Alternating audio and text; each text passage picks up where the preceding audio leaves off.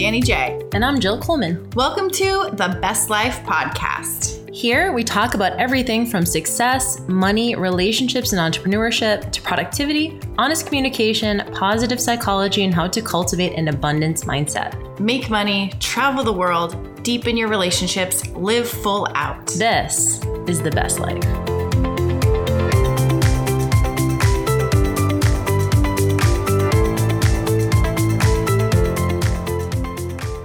Well, hello, besties. This is Jill Coleman.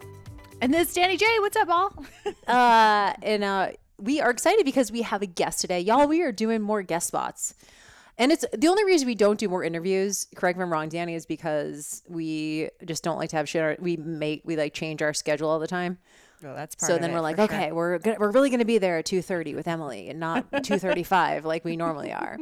But I'm super excited. We have a guest today, Emily Gough, who is a relationship coach. And I'll let you kind of talk a little bit more about what you do. But I love like your kind of story of getting into this. You have your own podcast called Room to Grow. You are currently writing a book, which we'll get into, and you are working with people online with relationship stuff, with personal development stuff. And I know you also work with men on relationship stuff as well. So we'll definitely get into that. But why don't you tell our audience a little bit about you and sort of like how you got into this work and a little background? Absolutely. You know, it's so funny too. This is such a weird full circle moment because like Jill, you were my first business coach, and we'll get more into the book that I'm writing with your ex Jade, because that is also a very full circle moment. It's very, very odd how life plays out. But I started in the relationship space, working with Jill, learning how to launch things with holistic nutrition and fitness. I was working in the corporate world for a long time. I was still working in the corporate world when I started, and I ended up launching everything online, and that was great. And then the relationship that I was in, concurrent to that for 9 years, about 6 months after I left my corporate job back in 2018, I found out on Christmas Eve with a knock on the door, then when his previous girlfriend arrived at our doorstep to inform me that he had been having an affair off and on for our entire 9 years together. And then everything just started pouring out, all the secrets, the secret house that he'd had less than 200 yards from our driveway for several years. It was just a whole situation. And I just got to the point where I looked at my business and I was like, I don't give a shit about nutrition anymore. I'm like, I do, but I can't teach on this. Like, I needed to go so much deeper, and relationships are really how I had, everyone had been coming to me about relationships, but it took me a long time to really get into it, because then I had to reconcile with who the hell's going to want relationship advice from the girl who got cheated on for 9 years. So that was another entire piece, but I had to go through a lot of transitions to get there. But it ended up being absolutely the best thing that ever happened to me. And I was very intentional about that at the time too. I said to my former partner within a couple days, I was like, I will make this the best thing that ever happened to me. I was not going to allow 9 years of my life to be thrown away without pulling every single lesson that I could out of it. And I have continued to pull more and more lessons of it over the years as well. And as I'm sure that you guys have through your own experiences too, you know, it just keeps coming sometimes. Oh yeah, it never ends. But I mean, I'm really curious about that, and you know, your story. And I won't like say I'm sorry, because I do know that it was something that obviously has allowed for you to grow and all these things. But it is weird, and I think you know the three of us have this in common, this feeling. So if you could I want to take a step back and just describe to the audience. We have a lot of people listen to the show who are going through midlife sort of transitions, whether it's relationship stuff, whether infidelity was part of it or not. We have a lot of people just divorced, job changes, losing parents, stuff like that. How did you feel when his ex-girlfriend showed up on, like, I mean, was it absolutely shocking? Because I know, and I won't speak for Danny, but I know for me, there's no way that I could have been like, this is the best thing. I had people saying that to me, you're gonna be grateful for this. And I was like, fuck you, dude. Like, I couldn't go there. And so I'm curious as to did you have any, I mean, I know as people ask you this question, did you kind of have red flags, right? Because everyone wants to know like what they should watch out for in their own relationship.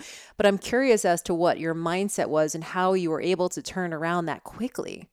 Yeah, that's a great point, because, you know, it's funny. I could say to myself that I was going to turn it around, but when other people said it to me in those moments of such deep pain, I was like, oh no, fuck you. Like, don't say that shit to me. I can Just be say it grateful. to me. You can't say it to me. So that was definitely part of it. But looking back, absolutely, there were red flags. She would pop up occasionally over the years. There were little like pings of my intuition going off. There would be, like she would come up in conversation, or her name would come up on his phone once in a while. Like there were definitely red flags looking back for sure. But I felt like my entire life had been ripped out from under me. I was in such shock, and I told people at the time too. I was sort of like, it needed to unfold in the exact way that it did, in such a dramatic fashion, for me to have believed that he would be capable of doing something like that, because he was the guy that everybody loved. Like there were people that didn't even believe me when I told them what had gone on, because they're like, no, that's not possible. There's no way that he's capable of that. And it was like Jekyll and Hyde, and having to reconcile that the person that I had loved the most could be capable of doing this from day one. Like in some ways he made it easy for me, because for you guys, and it's a more typical experience for someone to step outside of the relationship, partway through, and then it's like, okay, where did I go wrong? And in some ways he made it easy for me, because I was just showing up the best I could from day one, and I couldn't have really changed anything without that knowledge. So I'm actually kind of grateful for that, because I think it's a lot harder to go through what you two did, where you're having to look back and go, okay, well, where was the moment? Like, was there a moment where things went sideways or anything like that? That's really hard to reconcile with. It's tough. Yeah. Are you in relationship now? And if so, or have you had relationships since? And how has those lessons been brought into your like new relationships? And has it been more difficult? Have there been trust issues? Where are you at with this now? I love that question. So I'm dating, but I'm not like in relationship right now. And I have had a couple different, 2 or 3 different relationships since then, like shorter ones, not like super long term. I was really intentional about the trust piece, and I'm really proud of how I have been able to manage that, because when people come to me in moments of deep heartbreak or betrayal, I tell them the same thing that I sort of walked myself through in that moment, because I've always been a trusting person, and I'm like, I refuse to lose this piece of myself. Like I'm not going to give that away to someone because of a set of circumstances, because I really like that part of myself, and I don't want to become an untrusting person. That's not who I am. So I will tell people when they come to me, I'm like, take that trusting piece of your heart and protect it like your fucking life depends on it. Because your quality of life will depend on your ability to trust other humans. And if you allow that piece to be taken away from you, your quality of life is going to decline. You will actually not even live as long. People who are not as trusting don't live as long. So that's a really big part. And I certainly, I will sometimes notice, certain wounds and stuff coming up, of course, as we all will in relationships. But overall, I am relatively trusting. What has changed for me the most, I think, is that I listen to my intuition so much more now. So when I'm getting whispers of stuff, I'm like, okay, is there something to pay attention there? I don't like freak out and have a panic attack, but I just notice, I'm like, okay, is there conversation that needs to be had? Is this just my internal wounding, or is there more to pay attention to? Like, do we need to dig a little bit deeper into this? And I'm not really afraid to have those conversations with people either. Like, everyone has wounds, and part of being in a relationship with another human is caring for that other person and their unique wounds. It doesn't mean that like we take responsibility or ownership for that, but we learn to have the back and forth of treating someone with the respect that involves in a lot of ways, and just being really conscious of what they've got going on. That's part of getting to know someone. Yeah, it was interesting. I love that question from Danny too, and I love your answer, because I think it's so easy to fall into, even without knowing it, right? Even having the intention of, and Danny and I both kind of look back on this and laugh, because we certainly have lapses and trust issues for sure still. But I remember when it was all theoretical, it was like, of course we'll trust, of course we don't want to, like we had like all those things. And I remember getting into my first like real relationship after marriage and being like, oh, actually walking the walk is a lot harder than like just talking about it, right? And so I'm glad that you said that you're not afraid to have those conversations, because I think sometimes you become, especially with a newer partner, right? If we've only been together a couple months, you're like, do I even have the right to bring this up? Like, should I just be cool, chill? Like, you just have all those feelings, right? And then you're years into a relationship and you're like, all right, this person, they deserves my truth. So I'm curious about how you would help someone navigate that early on in their new relationship. How do you, like, what's an example of something that comes up in a conversation that they might be scared to have, but probably need to have because that the relationship, like you said, you owe it to the relationship to have that conversation. I love that you're asking this because I just had a situation like this. Someone I'm seeing, so because of my past situation, I tend to have a little bit of an issue with exes hanging around, but within reason. Like, I'm like, there's so many people, like Jill, you're a beautiful example. I love. I've told Jade this before. I love the relationship that you and Jade have developed in like such a strong friendship. I think that's so beautiful. And I think that where the line is for me is I'm like, okay, is an ex overly communicative, overly needy, overly emotionally reliant upon this person and like reaching out all the time and like pulling on them energetically, or vice versa? Like, is that going either direction? And there's no exact science to that because, overly is not like a scientific diagnosable term. So we have to use reason and logic with this too, and that can open the door to conversations. But I did just have to have a conversation with someone I'm seeing about this recently because we were, just starting to see each other, and there was an ex who was very clearly still hanging on to them in a really big way, like wanted to engage with them romantically. And I was like, listen, I won't even engage with you in a romantic relationship in terms of like talking about actually dating it until you clean that shit up. Sure. I'm like, and you can still have a friendship. I was like, that's beautiful. You have a friendship, but have a friendship with boundaries. And that might mean that you maybe need a little bit of distance from each other temporarily until everyone like calms down and everyone like gets their feelings addressed within themselves and all of that. And then absolutely have a friendship. As long as you are like open and honest with me about it, I'm cool with that. But there are absolutely always going to be moments like that where that is a wound for me. Like the exes hanging around who are pulling on the energy. I'm like, oh no, I already lived that for almost a decade. That's a massive sensitivity, right? And it's like, and that's, to me, that's super normal, especially. And so Danny and I have now talked about that on the other side of things with both of our ex-husbands now dating new people. I'll go through, your phone will pop up memories or Facebook pops up memories. And I'll be like, oh, this is, even though I'm good friends with my ex, I don't send him that stuff. Even it would be so easy to be like, oh my God, remember when we did this? Out of respect for his new relationship, because I realize, and I'm sure he'd be fine with it, but I also am like, he's dating someone else. I never want her to feel like I'm trying to be like back in the place because I've moved on too. So I never want, so we, as easy it would be because we're friends to be like, oh, isn't this funny? Or look what popped up on Facebook from 10 years ago. But I'm also like, I feel like that's disrespectful to his new relationship. And it's disrespectful to my relationship, by the way. Yeah. And also, and I was going to ask you about this, I think inclusion also makes a big difference, right? So if you're dating someone and their ex is still there and you're like, well, why are you guys talking all the time? And they are like, hey, actually, like my current boyfriend and my ex-husband literally like went to the sauna together and like I wasn't there. Like the two of them were like in a sauna, like naked together, like half naked. And I was like, okay, things are chill here, and I'm not saying everyone needs to do that, but there needs to be some level of inclusion. So I always never wanted my current partner to ever feel like, there was still something there or that he couldn't be part of that relationship too.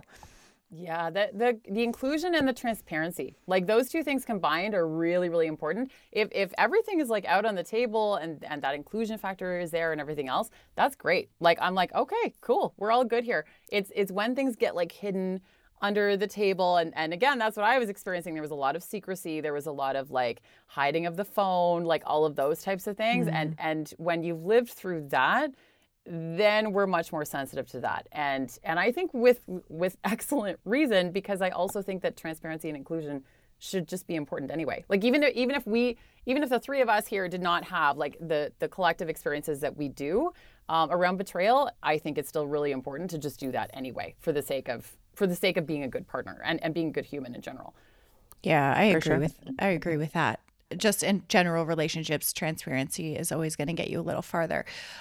So Jill mentioned at the beginning that you work with mainly men, and it tends to be, we work with a lot of entrepreneurs who are working with people of almost like the past version of themselves. So that wasn't the past version of you. So who do you work with mostly, and what are the problems they're coming to you with? What are the most common problems you're seeing, and what kind of solutions are you helping with?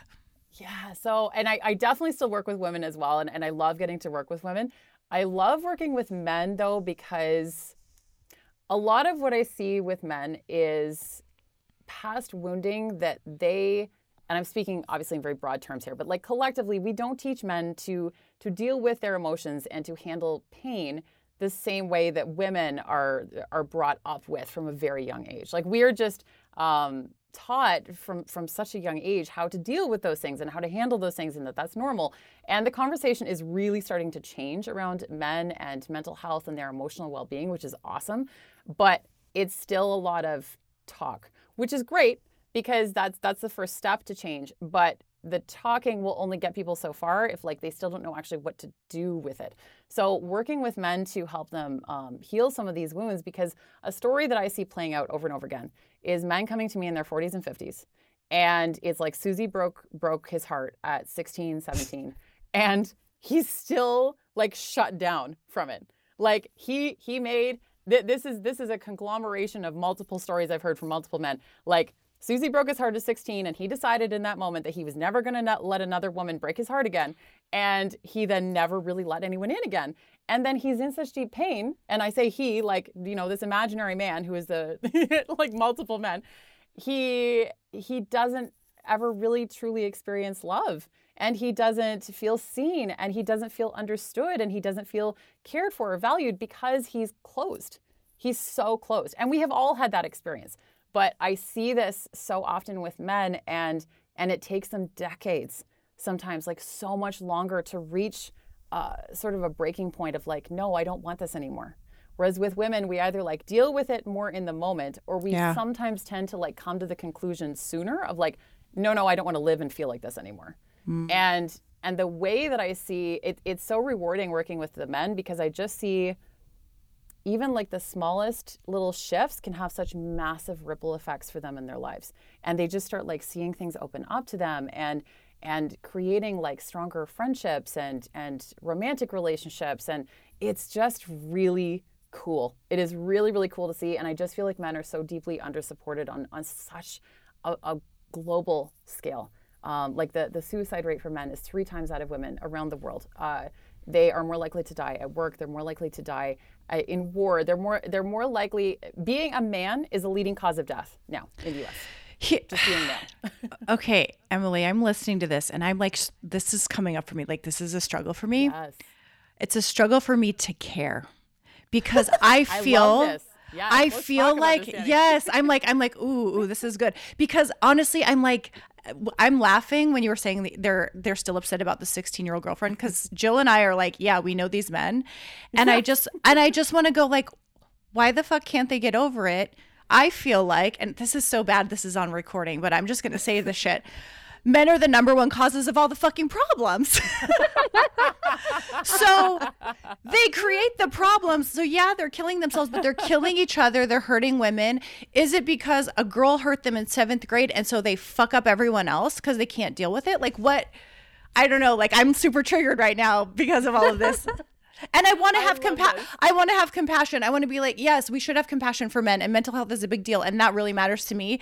And I'm also like, But also, dude, don't be so fucking fragile. That shit was 3 decades ago. Yes, right? I sound terrible. But yeah, this is what's coming up for me as you're speaking. No, I'm so glad that you're bringing this up, because you're bringing up not only like past versions of me. Like I very much, like I was not always this human, trust me. I was not a fan of men at all for a very long time. I was very cynical about men. Yeah, and also, and I love men, and I'm not cynical of men, and I'm not a man hater, and I'm not like an angry feminist. But no. I also feel like there are men that I'm like, what's the deal, dude? Like, figure it out, you know? Because it's part of like wanting a man to step up, right? Like, you know, and that's like, we just had another guest on talking about like feminine, masculine energies. And I know it's not just like men have masculine energy and women have feminine, but it's like, that's, I think, what a lot of these women that we talk to are waiting for. We're waiting for a man to handle his shit. And we're like, why do we need, like, we get over it. We cry to our girlfriends. We process shit. We start podcasts, right? Like, why is it so hard? And so I don't know, maybe you can speak a little bit to like why it is so hard. And I don't know if it's hard to have compassion, but maybe we can have understanding. Yeah. Yeah. Oh my gosh. Such good points. So I'm going to give you one. Actually, there are two examples that happened in the ending of my 9-year relationship that shifted some things for me.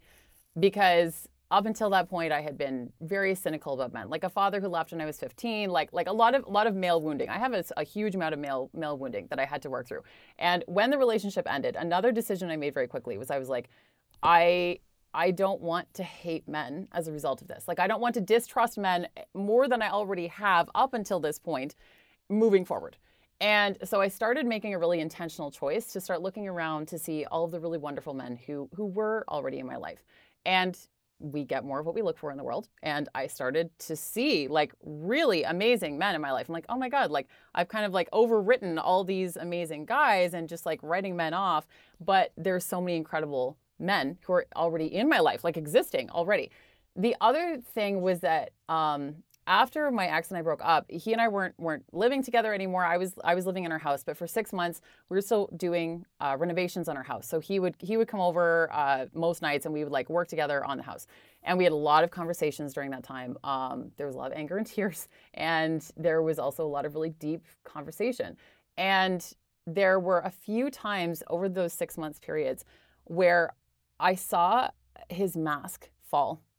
And it was a mask that I hadn't even realized he was wearing in our entire 9 years together. And it wasn't until it fell that I realized that it was there. And sometimes it was only for a few seconds.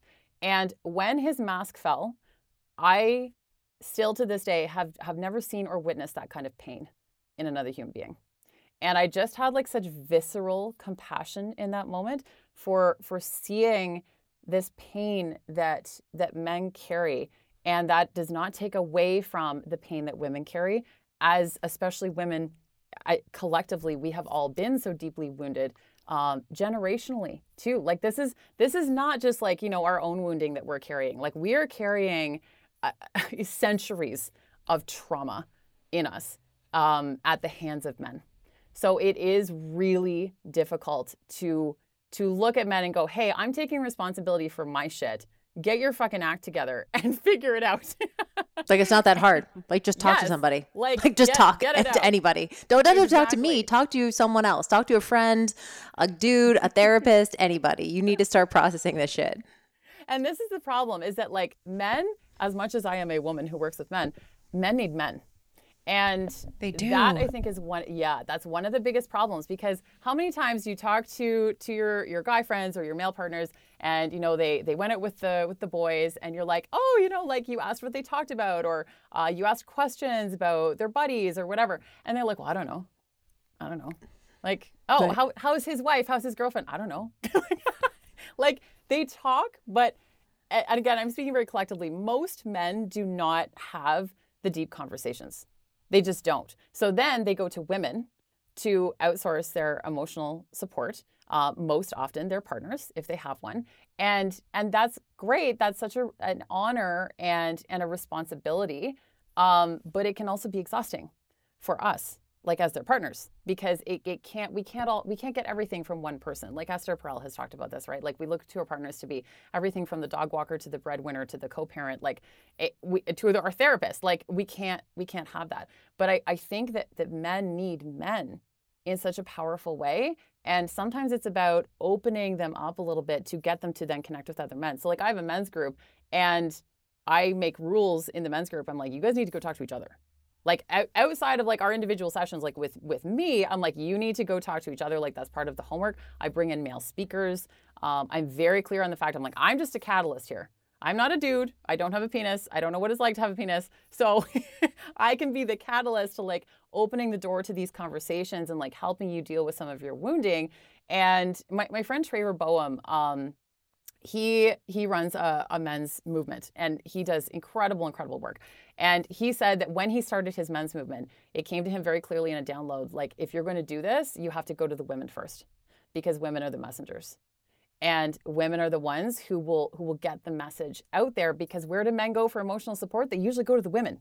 Yeah. So it has to start with us in a lot of ways. So many women now who are doing this amazing work, it is exhausting in a lot of ways to feel like if we're like alone in doing this work, and like men like catch up, but it is shifting. Like, it's hard to see right now, but the tides are starting to shift, and like men are starting to step up more. I think that there just haven't been as many opportunities up until this point, and the conversation is changing.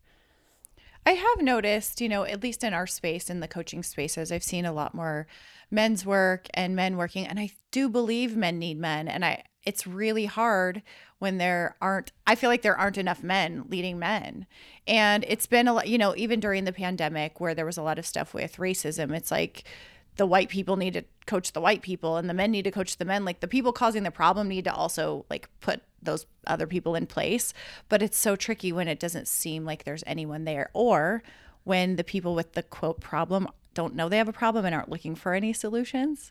So I'm wondering, what are the kind of things that you're saying, like you got the 40, 50-year-old guy who comes to you and you find out, Susie broke his heart. And literally, I'm laughing at Susie because Jill's dad has this exact story of a girl named Susie White. So yes, it literally is Susie. But what happened to him that he came to you? Was it that he had ruined his marriage, he cheated, and he's looking for help? Why is he actually coming to you for help? What's he looking for? If he doesn't know yet that it was Susie.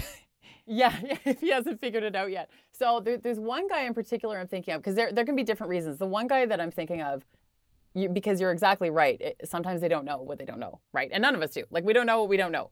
And this one guy I started to engage in conversation with, and it was completely unrelated things. Like, he just, would come into an office that I work out of sometimes, and totally unrelated business.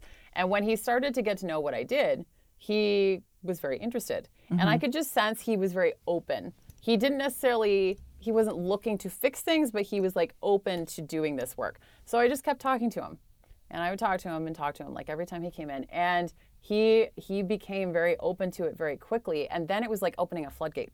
Because it was like it was as though he was waiting for someone to just bring this out in him. And then once someone opened the door, it was like, oh my God, yes. Like, I want to do this. He just didn't even know where to direct that. Right. There can absolutely, I think everyone here knows that pain is the biggest catalyst for growth. So things like a marriage ending, betrayal, those are very common things that like people come to me with, because a lot of times, a lot of people I find still hold so much shame about like second or third marriages too. Mm. Like if they're on their second or third marriage, they're like, oh no, this one better stick, because like I'm not doing this again. And they don't want to go through the pain of that. They don't want to go through the shame of that for whatever reason the relationship broke up. Sometimes they do it for their kids too. Like, they're like, I don't want this to be the model that I'm teaching my children. And that's a really powerful one too. And I give them so much credit. I give anyone credit for doing this work, no matter who you are, because it's not easy. It is really hard. And like for women too, like for us to deal with the wounding that so many of us carry around men too, that is fucking hard work. And it is not a good time. Like, there's a reason why a lot of people don't do this work, because it is very difficult to open up those wounds so that you can clean them and then actually get into it so that they can heal. But it's easier sometimes to just push it to one side.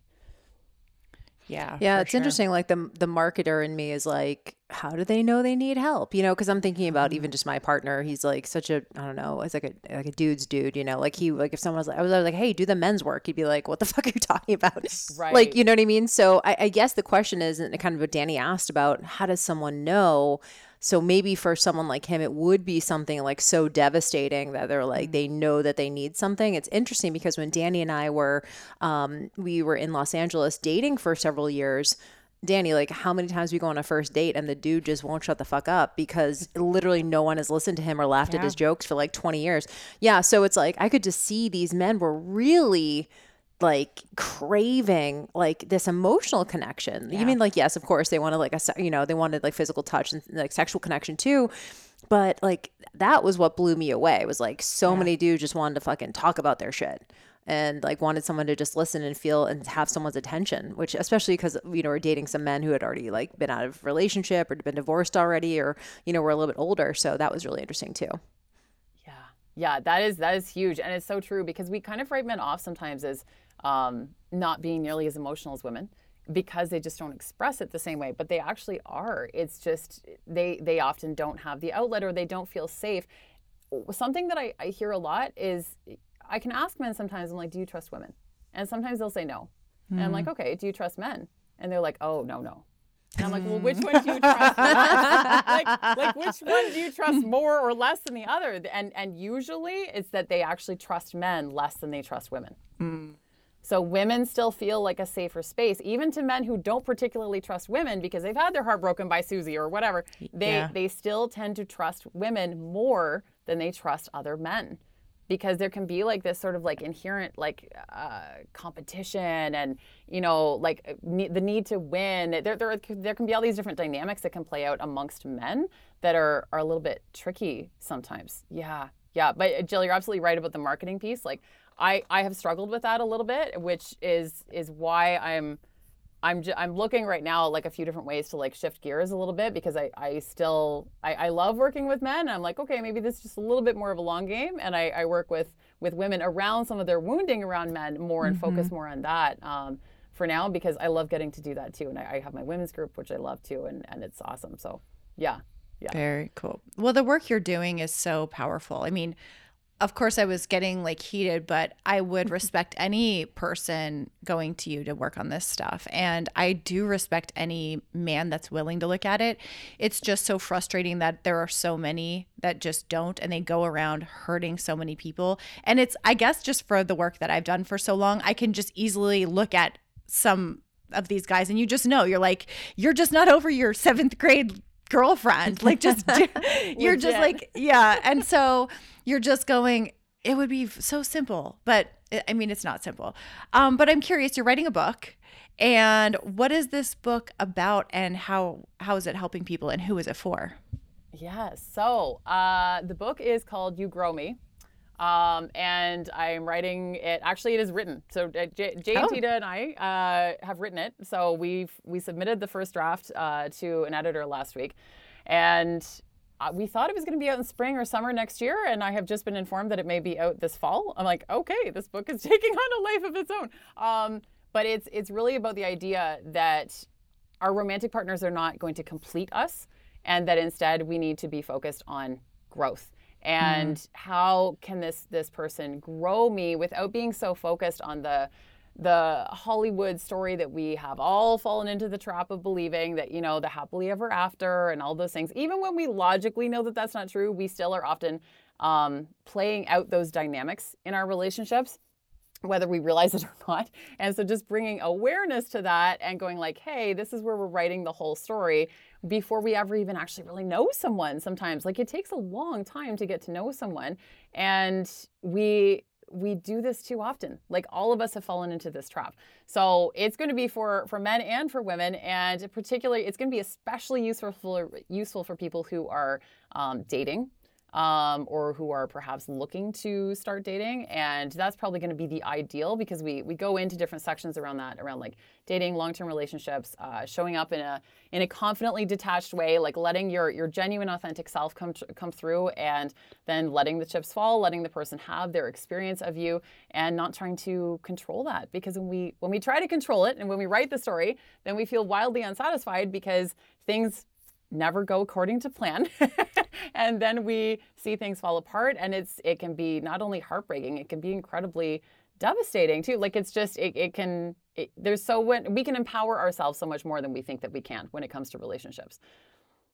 Which is really interesting, because like when you say that it's not this fairy tale, I mean, obviously I agree with you, but it's also like, but Emily, like it's love, right? Like, it sounds like the way you're talking about it sounds so clinical. Like, you know, it's just like, hey, like, you tell me who you are, I tell you who I am. And like, we decide if it, like, it's very like, it kind of takes the romance out of it. I mean, I know it doesn't in theory. And like, believe me, I would much rather have a relationship that was like rooted in reality than having all these assumptions and expectations that go unsaid with my partner and then be constantly disappointed that I'm not getting whatever, so obviously it sounds like it's a communication book. I don't know, maybe, but and I think that is when I look back at even my own marriage, realizing I think we thought we were communicating, but we really weren't because we didn't have the tools. And very much like you described with your ex, it was that kind of forcing us to become better communicators, to like work through and understand each other after the fact, that really helped me become a better communicator in all my relationships moving forward. But it's funny to think about that because so many people get married and it's like, it's the best day of their life. And like, and it should be, but also we're putting it up on this like weird house, like I'm the one and I'm special. And, and so what do you see? Like, how do you answer that? How can you make relationships still be that like that romantic, fun, like we're like, butterflies, and also be like, hey, dude, we need to have a conversation, like, and we need to be rooted in reality. We know we don't complete each other and like all that kind of stuff. I think that it's such a great question because it's true. It can come across as like sounding very clinical, and perhaps that's why Jade wanted to write the book with me, because I'm the far more emotional one of the two of us.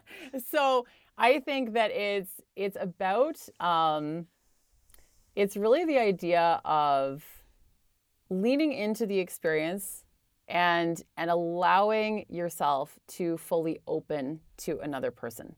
Because that is where the magic happens. If we, in my past, I would be the strong independent woman, which I still am. But I was like the strong independent woman to the point of don't let them see the cracks. Don't let them see any vulnerabilities.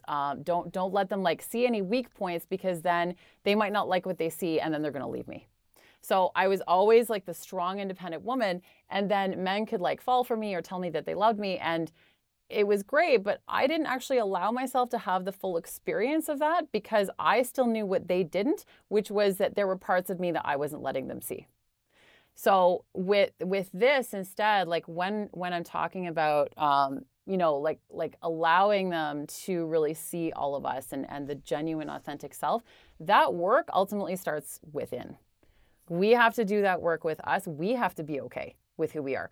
I had to learn to become okay with the more vulnerable side of myself before I was going to be willing to potentially show it to anyone else. And there's nuance in that too, because we also heal very much in relationship. So with the right person, that can encourage us to bring those parts of us out and to feel safe enough to show someone else those versions of us and to realize, like, to see ourselves through their eyes. And to see how much they care for us through their eyes as well. There's an incredibly healing element to that, because we are not islands. We, as much as, like we don't complete each other, we're also not meant to like walk through life alone either. Like I teach human connection for a reason and relationships for a reason, because I think that they are one of the most powerful things that can grow us and expand us and help us to deepen into our most genuine and authentic selves. Like when I had been single for a long time too, I was actually hitting points of frustration because I felt like I had like grown so much that I was bumping into the ceiling of my own growth. I'm like, I feel like I can't access the next parts of me until I'm in like a deep romantic relationship with an intimate partner who's very close to me, not just like someone I'm casually dating, but like someone I'm deeply, deeply engaged with. And I would love to hear from you guys about that too, because like you guys both have like beautiful relationships, and like how do you feel like you have met new versions of yourself through those relationships with your partners? Do you want to take it, Danny? I mean, I'll talk. Oh, you're muted. Sorry, I thought I unmuted Day one myself. stuff. First podcast ever. I know. I know. So, it's really interesting to ask that question because it has been a more intentional journey this time around. I feel like with my ex-husband, while I thought we had a great relationship and great communication, because of how it ended, I realized there must have been things I was missing. So this time around, it's been very much looking at, are there things that are missing? And maybe sometimes overthinking it, maybe more than it should, but looking at every interaction and being intentional about how we're showing up for each other and how we're communicating. And so it's grown me a ton. And also in ways where, I have a relationship coach. We actually had her on the podcast recently. And I said, in this relationship, I get a lot more frustrated than I remember with my ex-husband because I think there's things I missed. And I was like, I don't understand. This is so much harder. And she goes, well, that's because you were asleep in your last relationship. So in some ways, I feel like there are more difficulties because it's almost like the ignorance is bliss kind of fallacy, where there were things I didn't know that I didn't know, but those were the things that made the relationship disintegrate or end the way that it did. So it's just been really interesting going into this one with a lot more knowledge. And sometimes that knowledge can be frustrating. And I think you know this as well. Like the more personal development you do, you're like, I don't want to know all of this. Sometimes you're just like, I'd rather just be dumb and not have had these things to think about. But it's been really beautiful because I feel like in half the amount of time I've been with my ex, we've gone so much deeper and we have so much more intimacy because we've gone, because we've gone there. So yeah. I love that so much. I really love that you said that you have to heal in relationship, because there are so many relationship coaches who are like, you need to do all the work yourself. Don't even get into a relationship until you're fully healed. And I'm like, to your point, I don't think you can know all the parts that need to be healed until you start to get triggered, right? Like, you're like, oh, okay, this is the thing. Especially even when I had dated a few people since before Keith, and I got new lessons with them, right? Like it was even like the shorter relationships, you still got like a lesson. I hate to call it like call it an education, but I was like, yeah, like, how people say you read a book and if you take even one thing away, it was worth reading the book.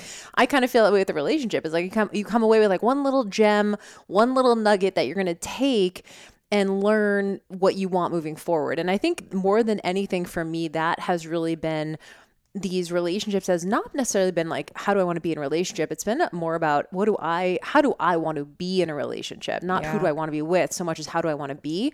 And it's definitely made me shift this, like you kind of talked about earlier, this idea of being this like strong, independent woman. And Danny and I have talked about this quite a bit, this idea of like masculine and feminine energy, allowing for my partner to do more things for me, things that I could definitely do myself for sure. Like I don't need him to take the trash out, but I'm like, yeah, it's like I'm allowing myself. And to me, that's where the vulnerability lies, at least for me, especially as a strong, independent woman who really doesn't quote unquote need anybody, but to want someone and to be open enough and vulnerable enough to ask someone to do something or let someone do something for you. It sounds like such a weird, like first world problems, like it's so hard to let your partner like take the dog out. But like, it is in some way for someone who's traditionally been a little closed off or a little bit, especially when you go through, you don't want to be vulnerable again because you know what it could end up in. You have like first,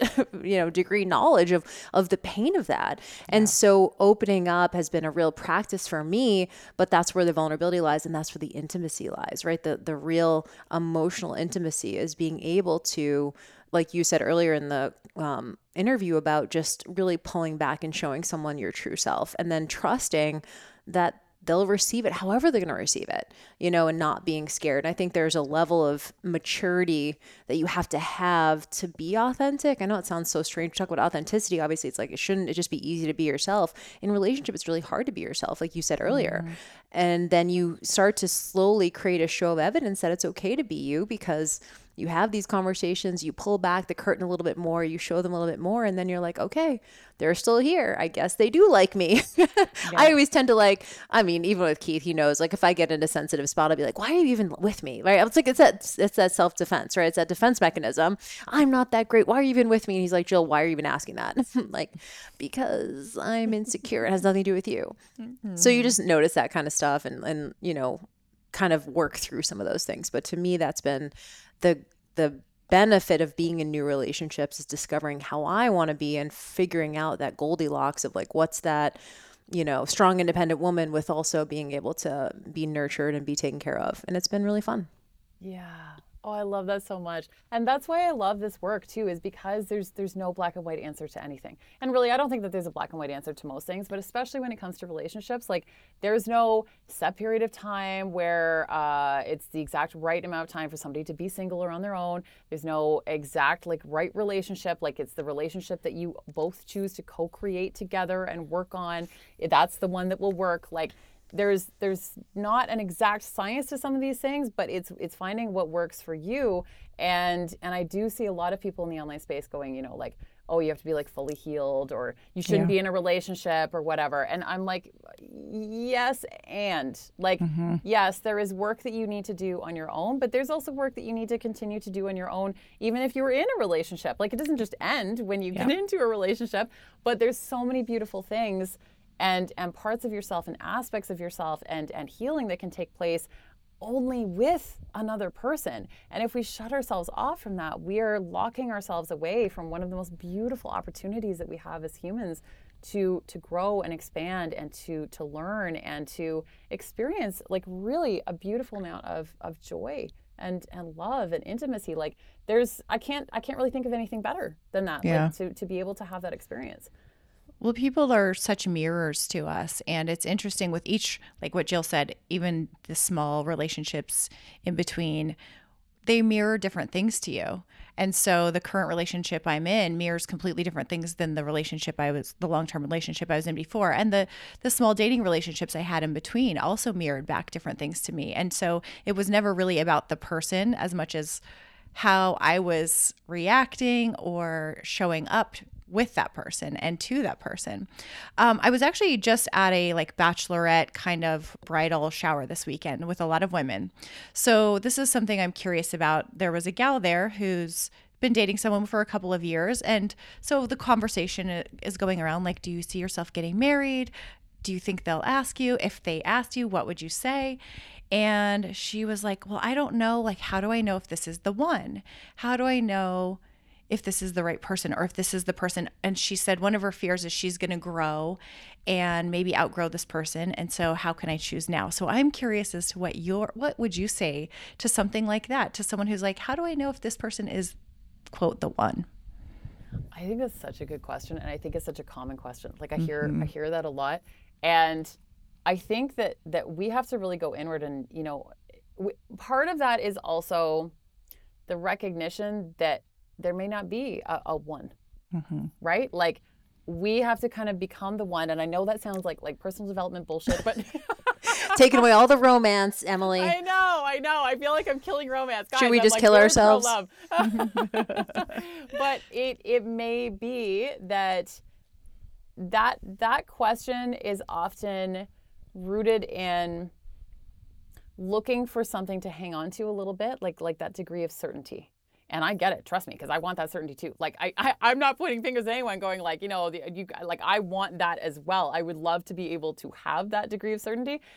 What I think that anyone who has lived through enough life and experiences knows is that certainty is an illusion, and it's there is no certainty. So when we can open a lot more and to allow ourselves to show up as our genuine selves and like really enjoy the person and everything else, it allows us to be more present with the person and to be more present in the experience. And to me, that is much more likely to create a successful can be defined in a variety of different ways when it comes to relationships, but a long-term relationship that sustains. That if you can live in the present rather than wrapping yourself up in the 5, 10, and 20-year plan, ironically, to me, living in the present is actually much more likely to create the relationship that will sustain for the 5, 10, and 20 years, rather than writing the story of what we think the 5, 10, 20 years will look like, and then trying to jam a particular person or relationship into that story that we've created. Does that make sense? Because I love that. Right? I really love that answer. I had my own, ideas and answers for her, and I loved yours. That's really good. Yeah. Oh, good. Okay. I'm glad. It is also one of those, I was going to say, it's also one of those things where, obviously no guarantee, but to your point, what would you say to someone, the second part of that question, which is, how do I know that I can grow with this person. I'm not sure if you have experience with this, with people who are maybe wanting to, I mean, I don't know. I was just, before we got on this call, I had a coaching client and she's going through a separation and divorce. And so as an entrepreneur, I see a lot of times, especially when they start doing entrepreneurship, you know, that ends up being, I always laugh that I'm going to have like a husband on my front lawn with like a shotgun at some point because of how many of my clients have gone through divorce when they've been with me. And I don't think it's like me, but it's just like it opens up your eyes to possibilities and it changes the script of the relationship.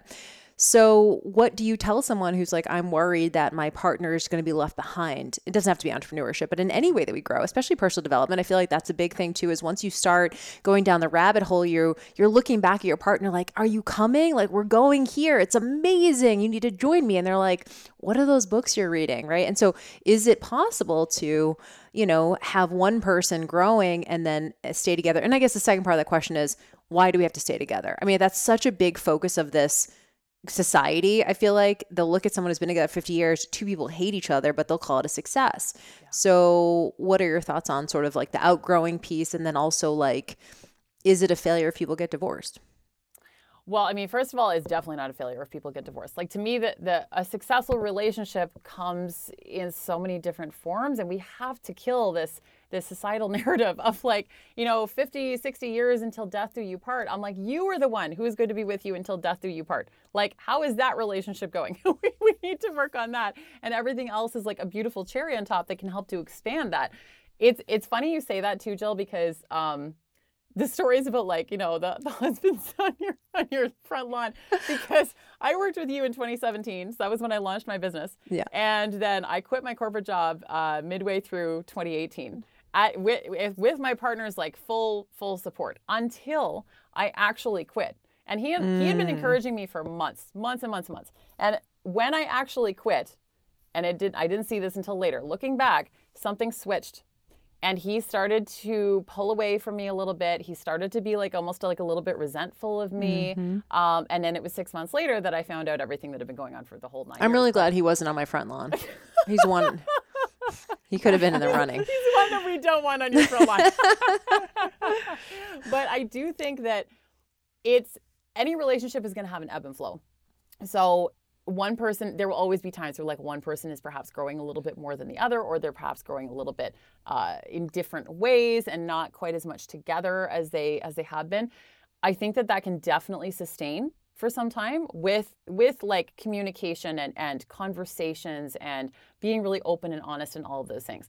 But there will come a point, and again, there's no exact science for this. I don't have like the guidebook as to the exact moment in time, but I think that there will come a moment in time where there's going to have to be some sort of like reconciliation moment, or kind of like a catalyst where it's like, okay, like shit or get off the pot. Yeah. Like, are you coming or going?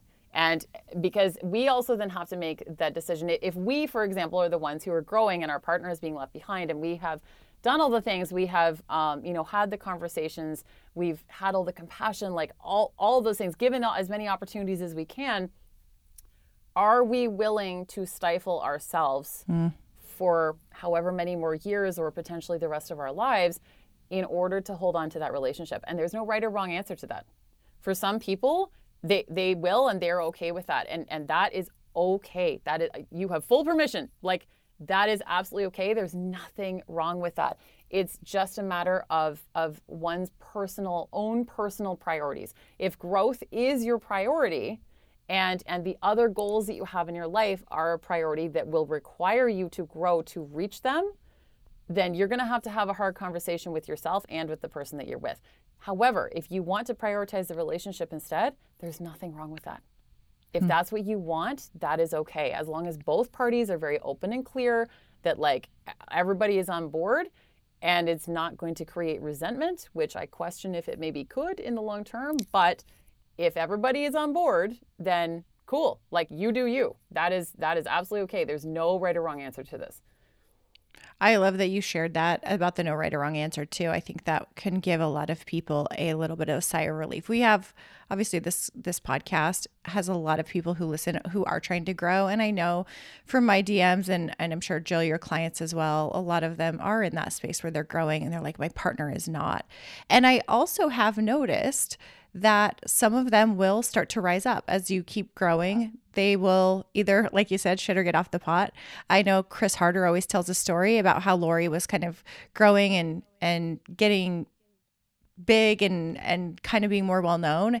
And that's when he kind of made himself do this 30 books in 30 days kind of challenge for himself and pushed himself. And sometimes I think the women are frustrated that the guys aren't coming along, but I think there is a point where some of them might actually figure out how to come along, not always in the way you're necessarily wanting them to. I do see this a lot, and maybe you do too, where they want them to like read the books they're reading or go to the workshops they're going to. But I think there's also a piece, and I'm curious as your thoughts, I think there's also a piece where you can allow them to also grow, but it doesn't have to grow in the way that it looks like growth to you. I'm so glad you mentioned that. Yeah, because that otherwise it just becomes another story again, where we are again trying to jam someone into like what our definition of growth is, but they may have a very different version of growth, and that may also actually serve to better the relationship. Like two people growing the exact same way might actually get boring after a while. If you're like reading all the identical books, if you're like going to the same events, doing all the things, I'd actually rather be with someone who's doing different stuff. Like, sure, you want some crossover, like some similarities, absolutely, and like alignment, but we sometimes trick ourselves into thinking that we want someone to be exactly the same as us. Like we can get pissed off with someone when they don't respond the way that we do, or like they don't talk the way we do, or they're not growing the way we will. You'd be fucking bored. If they were exactly the same as you, you'd be like, oh my God, get me somebody else who's like, or maybe like not, or maybe like not attracted. So can you speak to this? Because I think this is a really weird, like sort of conundrum, is that we want, at least, you know, this is what I hear, talk to my girlfriends, we want men to be open, be communicative, right? But like, honestly, if my partner was like my partner used to go and like play basketball. If he's like upset or whatever, and he comes back and he's like so much more level-headed and he's so like, you know, what, I'm not saying everyone's like that, but I think if he was like, I'm going to go read Byron Katie, I would be like, I like wouldn't be attracted to him really. You know what I mean? And so, and I'm just speaking for myself. I'm not sure if this is like more of a general thing, but like, you know, how can we, and it's maybe it's a tall order, maybe it just doesn't, maybe it's just, we don't get that. We don't get the like communicative, open, honest, transparent partner, and also the like hold it down, stable, you know, like I got you, like can provide sort of partner too. Does that make sense? What I was kind of describing a little bit? Yeah, absolutely. And again, I think it's just like a matter of letting people be who they're going to be, and then seeing how you can fit together. And not expecting, you know, like recognizing that everyone is going to bring different strengths to the table, and appreciating those strengths for what they are too. And also having patience with someone. Like as we're growing, as any of us are growing, sometimes people are going to take longer than others, because also we have to remember, we've all been through this. Growth is fucking exhausting. It is exhausting sometimes. So someone else might see you growing and they're like, oh my God, that's like climbing Mount Everest. Like, I literally don't have the energy for this right now. How are you even doing this? Like, so they may get on board. You just might need to give them more time to come at it in their own way. And then maybe growth for them is going to mean like going out and hanging out with the guys more often. And like how much you actually end up benefiting from that, because they are more like put together and like level-headed, Jill, to your point, and calm and grounded and all of those amazing things, that then they're bringing all those beautiful qualities back into the relationship. That's hot. Like that's sexy. It's like, awesome. You go do your thing and you bring that back to me. I'm excited. Love that. Well, do you have any other questions for Emily? I do not. Well, actually, let's just talk a little bit about, you said the full circle moment. So I would be interested in sort of, and you know, I love that, knowing your story and obviously knowing my ex-husband's story and you guys writing the book together. To me, that's just really special and really amazing. It's definitely work that needs to be in the world. So congratulations on that. So, you know, how has it been like a full circle moment for you? Obviously you and I work together, so I'm sure that was piece of it too. But to see you doing the work that you're doing now is obviously, it's so in line with what we do at The Best Life too. So we just really wanted to get you on to talk about that too. Oh my gosh. Yeah. It's so funny because, Jill, I don't even know if I've probably told you this story. I can't remember. It was back in 2012. I feel ancient saying that. It's like 11 years ago. I started teaching boot camp classes on the side for this little company, and they handed me Jade's first book, The Metabolic Effect. And it was mandated reading. They're like, okay, you need to read this That's cool. before you can. Yeah. So I was like, who the hell is this guy? So then his book changed everything I thought I knew about fitness and nutrition. So then I started following him online, and then I found you. And I decided in 2012, Jill, this is good marketing for you. I decided in 2012 that I was going to hire you as a business coach one day. And I did not hire you for 5 years. See, people, this is how it works. So don't come at me like people aren't buying your shit today, okay? Playing the long game. I was like, Jill Coleman is going to be my first business coach. And then I also saw that because I saw you guys had online businesses, and I wanted out of my corporate job, but I hadn't known what to do. And I'm like, oh my God, online business is a thing. I can do this. So that was when I made the decision to hire you. So cool. And yeah, then I worked with you. And then I dated a mutual friend a few years ago of mine and Jade's. And then we ended up going to Asheville to hang out with Jade. Jade and I just like kept talking the whole time about relationships. And then we just got super close. And now he's like my sibling. Yeah. And now, like 11 years later, I'm co-authoring a book with him when his book was mandated for me to read like 11 years. It's totally bizarre. I'm like, I don't understand. So cool. I love that. So weird. That is. So where can people find you, learn about your offerings, follow you, DM you with all their relationship questions? Yeah, of course. Hope you have strong My DMs boundaries. Are always open. My DMs are always open. So I'm over at the Room to Grow podcast. Talk about relationships and all the things over there. I'm over at Emily Gough Coach. So Gough is my last name. Emily Gough Coach on Instagram or EmilyGoughCoaching.com. And I have stuff for men, stuff for women. I work with all the people, and I feel so honored that I get to do this work. It's just so cool that I get to do this and I work with people around this really intimate stuff. Yeah. Love it. And then the book is coming out hopefully in the fall, maybe later. As early as fall. Yes. Are you guys are you going to record an Audible version as well? Oh, we sure are. We're recording an Audible version. And I haven't told Jade I'm spilling the beans on this publicly, but we're also running a relationship event in Asheville in September. Ooh, there you go, people. All the information will be coming out for that. Yes. There you go. If you're single too, go show up to that event. You might meet your person who's That's also true growing. Too, yeah. Yeah, I feel like if you're a growth-minded person and you want to meet a growth-minded person, you go to that event, and that's where you meet your future partner. Absolutely. Although the problem is that I feel like a lot of these events attract way more women.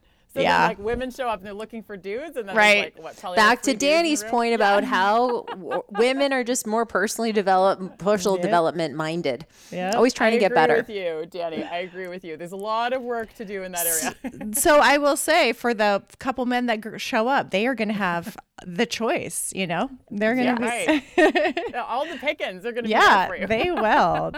So we need to send this to a few guys. Anyway, thank you so much. Thank you so much for showing up and just the work you do here, and for answering the hard questions and taking the heat on some of this stuff, and for the men and the women. I'm sure the men felt defended by you. Thank you so much, you guys. It's just such a pleasure. Thank you. Thanks, darling. All right, guys. Well, we'll see you on the next episode. If you be sure to connect with Emily. Be sure to, if you love this episode, go ahead and give it a share on social. We will always regram you. Thank you for your time and attention, and we'll see you guys on the next one. Bye, guys.